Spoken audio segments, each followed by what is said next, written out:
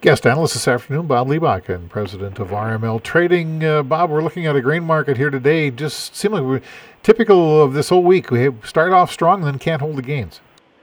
Yeah, it's been choppy all week. Started off with a bang on Tuesday with some lesser rains across Argentina, and then we couldn't hold on to those gains, pull back, and then yesterday and today we had some decent rallies and then pull back again.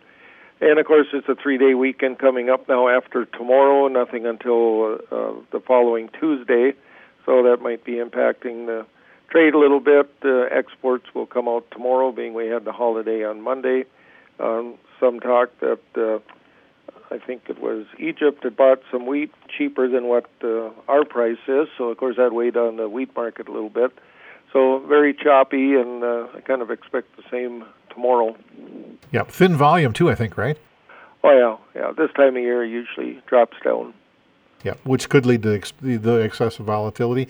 And not only that, but we also have the end of the year approaching here, so we're going to square some books up. Right. Exactly. So, if we come into that new year now, of course, South American weather, Brazil looks good for the most part, and you get to the very southern part of Brazil into Argentina. That's where some of the issues are, and there is some rain forecast, but granted, it's supposed to be on the lighter side. At least that's what the reports are right now, and of course, then we'll get the value on Tuesday morning. We'll see if it rained a lot or a little bit. Livestock side, what happened there?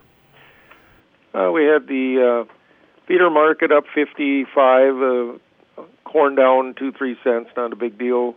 Live cattle up $1, and the hog market has had a pretty good rally here. We did pull back today, Feb down $2 with the back months down 85. Anything else we need to be aware of or talking about?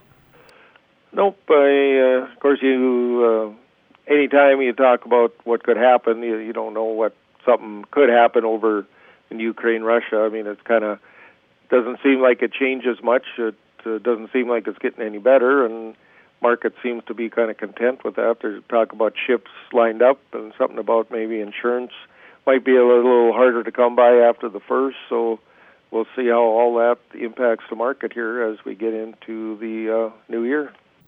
Bob Liebakken at RML Trading.